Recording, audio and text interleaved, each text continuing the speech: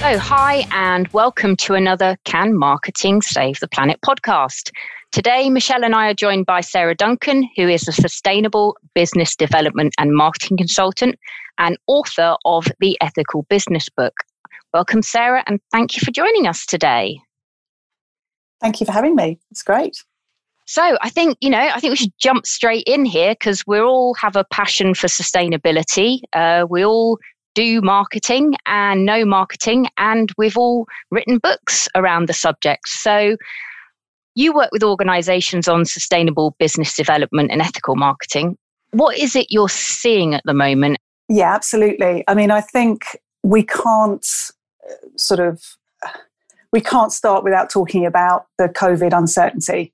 That's got to be the biggest challenge that most businesses are facing at the moment. And because of it, they are looking at things in a very short-term way, making a lot of short-term decisions. And we know that short-termism is one of the enemies of sustainability.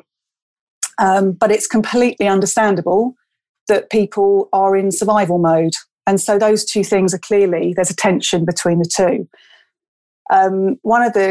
I've been saying this quote quite a lot, but I love it. You will know, but a lady called Christiana Figueres, who is the author of The Future We Choose. She was also a former UN Executive Secretary for climate change. She was doing an interview last year and she just brilliantly summed it up that essentially us, civilization, we're facing two health issues. We've got COVID, which is an acute condition. Yeah. And so very rightly, it's taking all of our attention at the moment because it needs that immediate focus. But we've got the second issue, which is an underlying chronic health issue. Yeah. And that's the climate, the environmental crisis. And that's not going away. And so we all have to treat those two things in unison. And I think that's really challenging for businesses because of that kind of desperate short-term stuff when really we have to also be looking at the long term. So I think the good news there is that people are talking about green recovery. So I think if we can look at that, treating those two things in unison, think about always, we will recover from this, but how can we do it? How can we learn from it and build back better, as everyone's saying? Yeah, absolutely. The clock is ticking, isn't it? And it's not stopping for sustainability. And Michelle and I, we've been talking about as we were going through the pandemic, and we still are, but last year when it was all kicking off, it's, what if sustainability falls back to the bottom of everybody's agenda? It can't, it absolutely can't. And I know that it's, the government's pushing it and governments around the world seem to be talking about it more now. And there seems to be a bit of an uprise. And, Biden has just signed the US back into the Paris Climate Agreement, which is fantastic news. But yeah, there's so much to juggle. So I guess, what sort of conversations are you having with your with businesses that you're working with at the moment? Well, a lot of it is around this kind of survival point. Right. But I mean, I must say, as a business consultant, I know it's really difficult for people at the moment, but the mantra that I'm now really fully on is this green recovery, because we have to learn from this moment. Yeah. We have to take stock. We can't control many things at the moment, and that's really, really scary for people. But we can control how we respond to it. And if we can all respond with that longer term thought in mind, that we need to be more resilient in the future, because this is going to keep happening. These things are going to keep happening. We need to address the bigger issues. And so I think if we just have to keep having that conversation and not drop it at the first short term hurdle, which is so often what happens in business. Yeah, I mean, it's interesting, isn't it, that it is an easy thing to drop because we go into firefight mode and we've got to survive. And almost before COVID, it was a critical place, wasn't it? With climate change. Yeah. I mean, it was the big story. And then of course, COVID hit and became this detractor. But of course, the climate story isn't going away. And I was looking yesterday, I know I shared this with Gemma, that Larry Fink, the CEO of BlackRock, as he does this annual letter to CEOs, and he seems to be relentless about this climate crisis. It wasn't remotely about COVID. It was kind of like, well, I know there's an issue, yes, but we'll get over that. And we can see a way through that. But you cannot take your eye off the ball from this climate crisis. And for me, I felt really heartened by that the big investors are really taking this seriously, which has got to be opening up the eyes and ears of businesses now. Definitely. And we've always had this sort of interesting thing where you've got governments, you've got business, and you've got finance. And quite often their agendas are really quite different, and governments are waiting to see what businesses do. Businesses are waiting to see what governments do, and finance sort of sitting on the sidelines looking at both and deciding which one to go for. But it is heartening to see really big institutions like that talking about the long term. And as you said, Gemma, the Americans now back in the room, that's got to be positive as well. Absolutely. I mean, they're a superpower, aren't they? Or, they were, and they will no doubt grow back to that. But for them to build back better is key. We need them in the game, don't we? We need the world in the game. And I guess in terms of, discussions and almost pre-pandemic, have you seen, our organizations, do they all have a different approach? And is there anything that, all businesses can be doing to help, even or start or take themselves through their sustainable journey? Yeah, I mean, I think this is where you've got sort of almost two sides to this. And this is the businesses that I'm talking to. A lot of businesses are saying, right, we need to set up a group of people to address some of these issues. And that's brilliant. And you set up a few kind of environmental champions or kind of eco warriors within the business. And they're great because they can drive projects. They can potentially work with external people, and they can look at the big stuff like, supply chain management and environmental footprints and pathways to net zero and all that sort of big stuff. These champions can drive projects.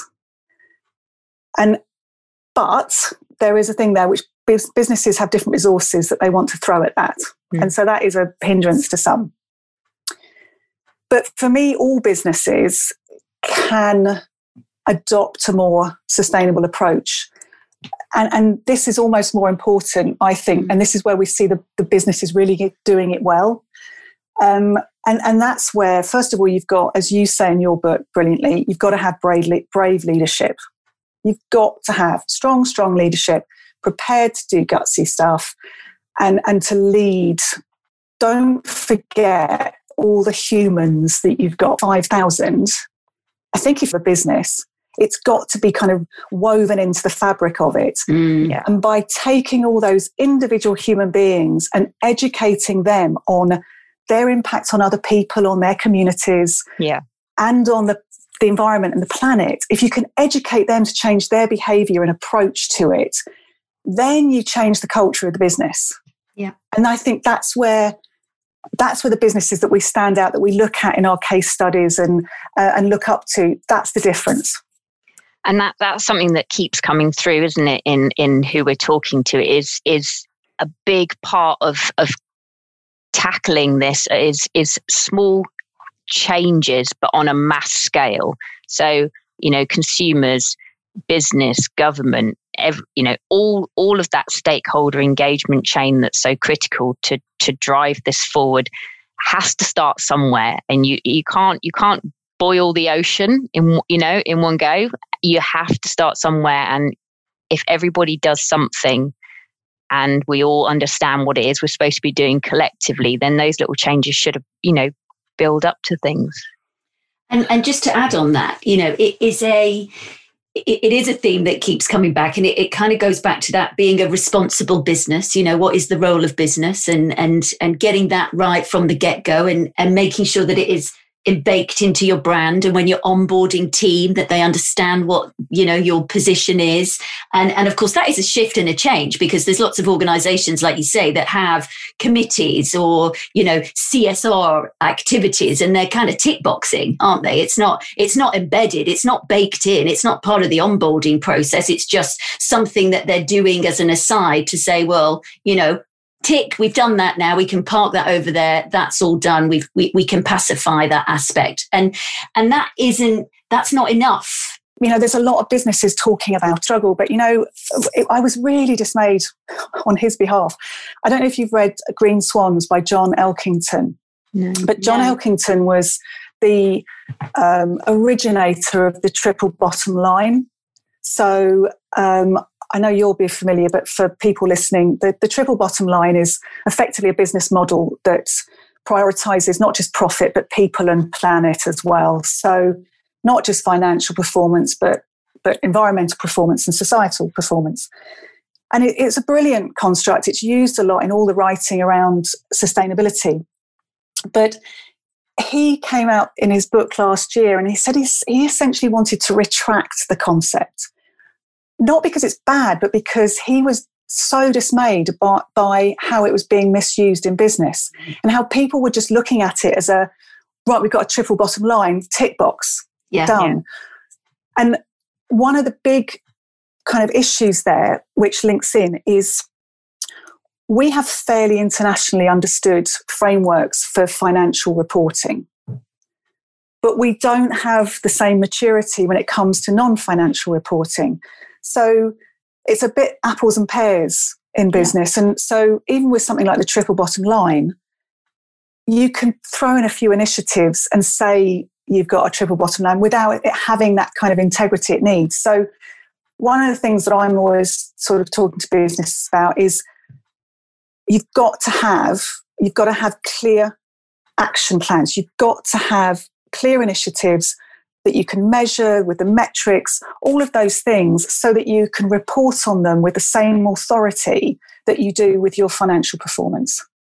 And I think without that, it just doesn't have the integrity, or it's not robust enough. It's just lip service to a lot of people.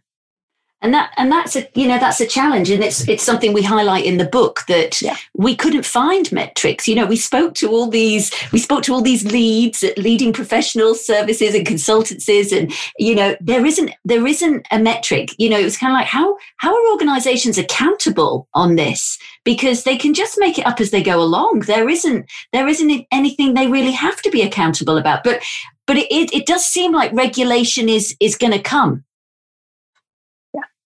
Yeah, I mean, I think that's one of the points that's, it's good about this talk about green recovery and, governments, I think, they're having they have to work now on their commitments towards the 2030 agenda, the United Nations Agenda for Sustainable Development. They've got to start working on their commitments. And so as a result of that, it's inevitable that you're going to see more penalties for bad corporate behaviour and more incentives for good corporate behaviour. And so, I would hope that in itself, changes the dynamic a bit. Yeah, I was, so yesterday I finally got around to reading some of the latest Edelman's Trust Barometer that they've just released for 2021. And interestingly, last year it was that business was seen as a catalyst for change because they are competent, but NGOs are seen as the catalyst for change because they are ethical. This year, the big change is business seems to be the only catalyst for change for the world, and they're being seen as competent and ethical for the first time. So, I guess the question to you is, do you see business as a catalyst for change in our drive, for the saving the planet? And, how do, governments don't seem to be giving much how to, and consumers can only do so much. So, what is it? Do you agree that business is the catalyst for change in this? I think it should be. I think it's getting to a point where it will be forced to be, whether it likes it or not. Yeah. Because I do think, like I say about the government side, I think it's been slow on the government side, but we will see more of that. I think we have to see more of that if they live up to their commitments.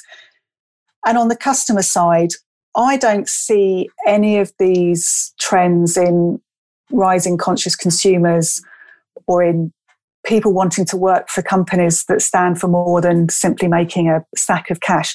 I don't see those trends changing at all. I see them increasing. So that's already two pressures coming in on two sides of business. So if that's what it takes to force that change, then great.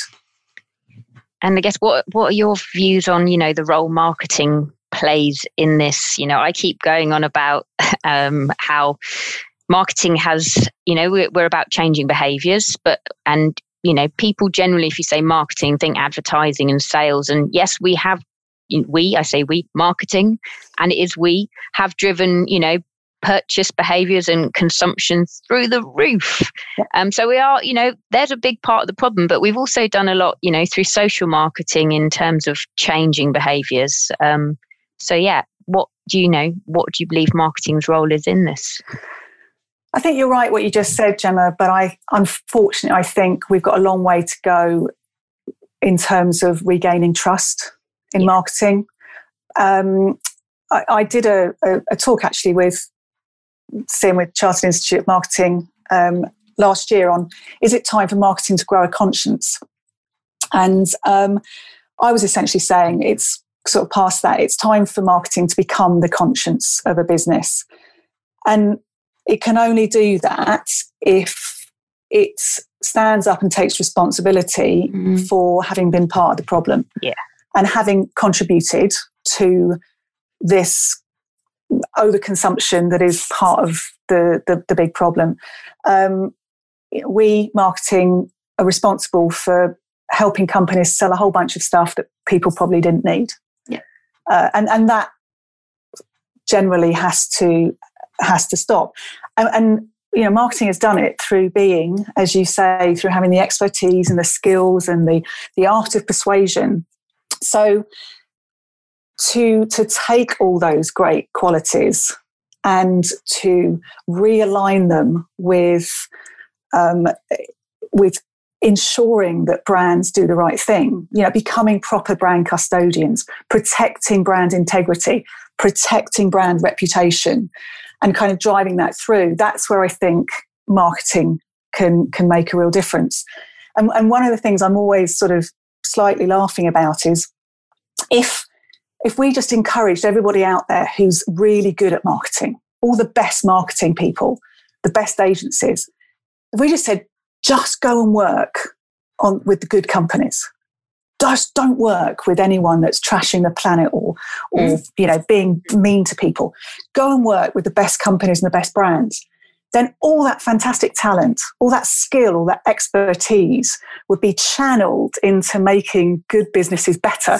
And the bad businesses would, they'd fail because they've got lack of talent and people helping them in that area. So, that's, I think, how marketing can heavily influence things.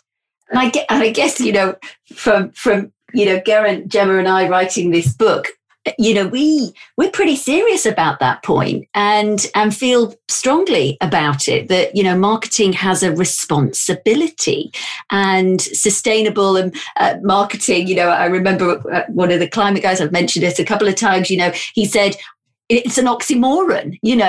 How can sustainable and marketing go together? But we need to make that right. And I think that, like you say, marketing is well positioned to do that. But even if it's not a case of go and work for these organizations, because let's face it, not all organizations are perfect. There'd only be a very few of them that right now you could go and work for. So, it would be almost better if those marketeers come back to their own consciousness, because we know it's there, and realistically ask the questions, the uncomfortable questions, and say, what are we doing? You know, this is kind of where our book was coming from, to say, we've learned so much. We are not climate experts. We are not sustainability experts. This is Gemma and I. You know, you sit in a different, remit to us, Sarah. But what we have learned is made it that we want to do the right thing, you know, and we will question and we will challenge and we will take ownership and take responsibility. And it's really calling out other marketeers to do the same, so that regardless of which organization they're working with, they can start to ask those questions and then maybe make the decisions about, you know what, maybe I could affect some change here. And if you really can't affect some change and support this organization, maybe it is time to move on, you know, and set up my own adventure, or go and find somewhere else that, you know, is brilliant. But wouldn't it be great if we could start to use that power for good yeah. In wherever we are right now, to even provoke and prod and make boards feel a little bit uncomfortable about, you know, you're not looking at this. I've been doing some research with our customers. You know, here's a business case. We need to be doing something, and we need to be doing something now. And therein, you've just hit the nail on the head there, I think. This whole point about challenging, I absolutely agree with you that marketing's role is to challenge. If it's protecting a brand's reputation, it absolutely has to challenge. And the first thing we have to do, go back to the trust issue, is stamp out greenwashing. The minute we go along with a marketing claim that we know isn't true, we become complicit, we become part of the problem.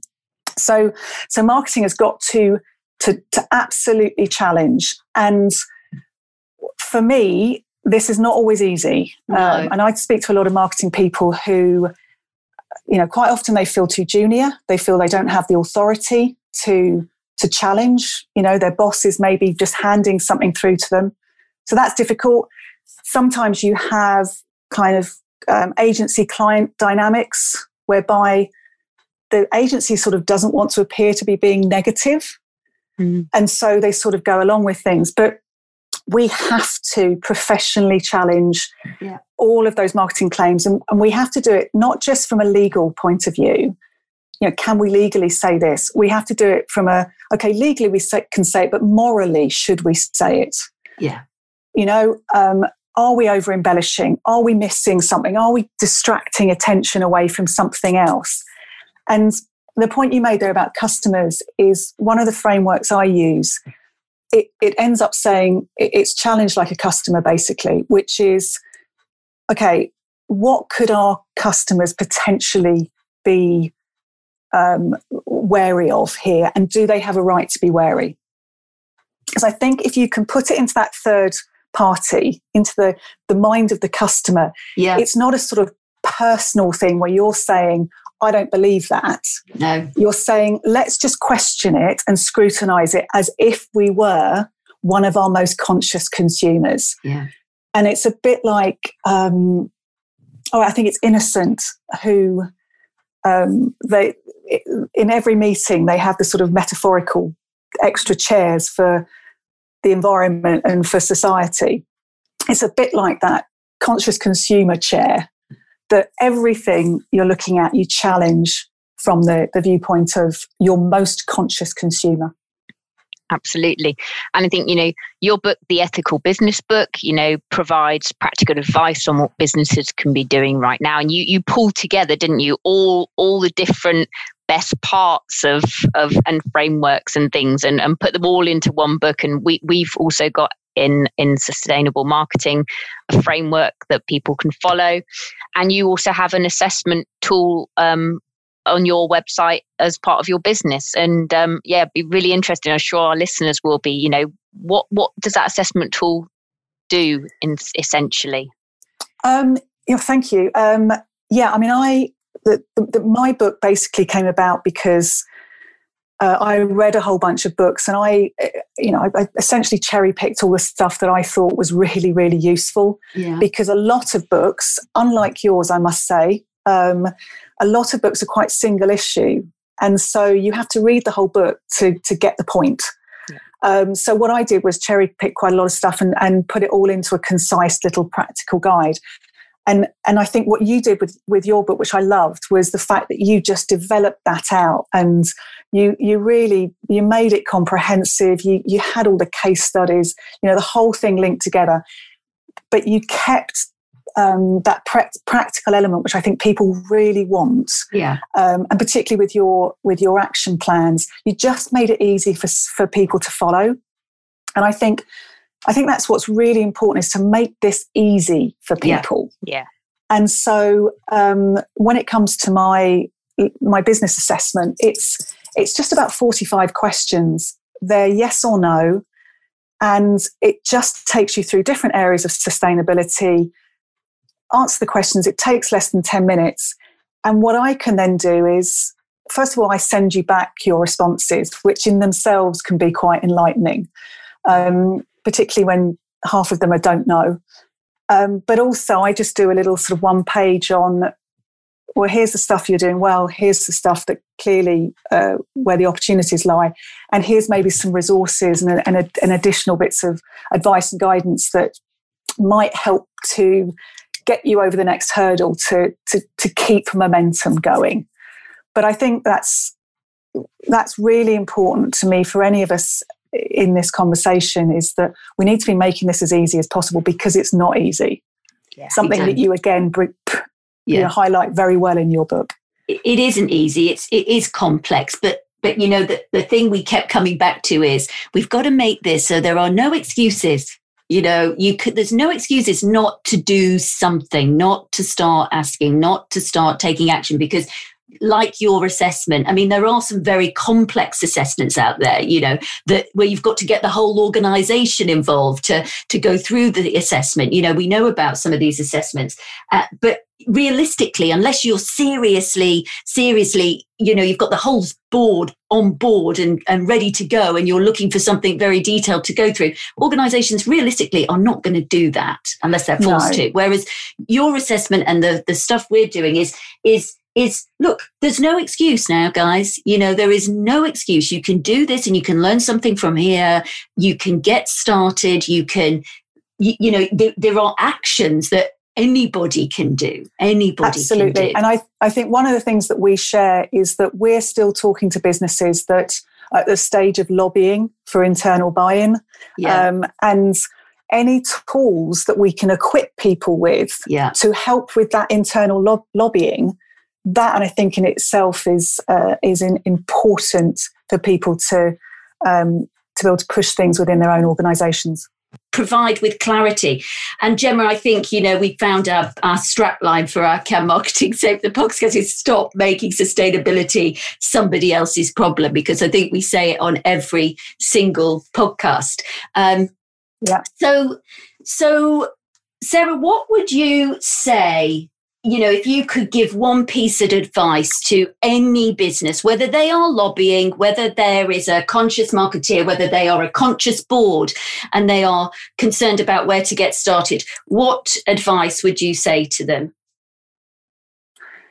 I would certainly say, first of all, to try not to be overwhelmed by it, because it can be completely overwhelming. And so it is impossible for businesses to become fully sustainable overnight. It just isn't possible. Yeah.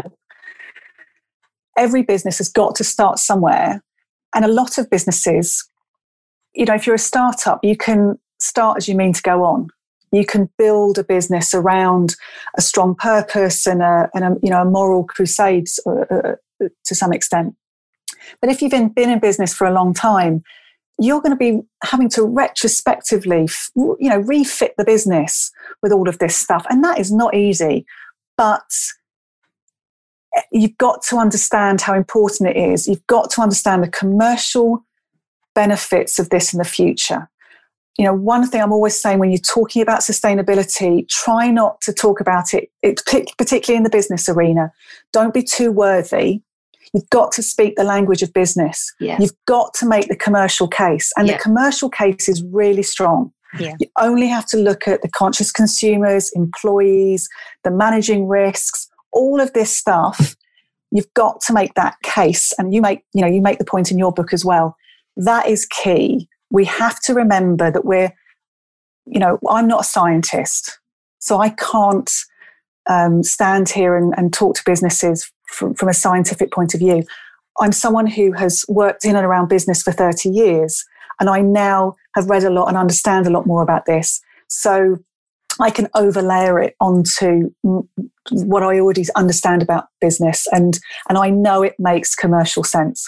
Yeah, I mean, it does. It does. I mean, there's studies and there's studies after studies, and we cite a number of them in our book around, these are we had our podcast guest yesterday absolutely talking firsthand about the commercial, not just the commercial gains, but the savings by switching to renewables and, just saving on various things that they were doing. So yes, absolutely that's the language of business, isn't it? And we have to come in it be commercial 100%. Yeah. So we're going to round up now, Gemma. Is that okay with our last 3 quick fire questions? Yes, indeed. It's the quick fire round. So I guess I'll start with number 1. Sarah, can marketing save the planet? On its own, no. Can I just add one thing though? Yeah. I'm going to be really honest. Unfortunately, marketing folk don't always, and it's sad, but they don't always have as much influence as I wish they had on things like supply chain management and product development and all of that big stuff. But they can represent forcefully the customer. It's about our voice, isn't it? Our powers for good. As we said at the start, we've done a massive job of getting us to this point. Let's start getting us out of it with even more renewed vigor. And I think there's a whole other conversation there about marketing moving its way up to the C-suite, which is where it should be. Absolutely. The heart and soul of the brand, the business, the customer, if that's not in the boardroom, then that's, for me, that's a failing. Like I say, it should be the conscience of the business. Yes, absolutely. Yeah. Absolutely. But like we say, that's another podcast and we will get round to that. So what do you hope business looks like in 10 years' time? Better, more resilient, and kinder. Kinder is quite perfect. Indeed. And I know we touched on this just previously in a longer question and answer, but if you were to give one piece of advice to others around getting started with sustainable marketing, what would it be? It would be choose to be a marketing superhero. Yay! Don't be the villains of the past. Use your skills for good and always market with integrity. Yay. Excellent. Thank you, Sarah, for joining us today. We applaud that. Yep. Thank you so much. Love that conversation. Thank you.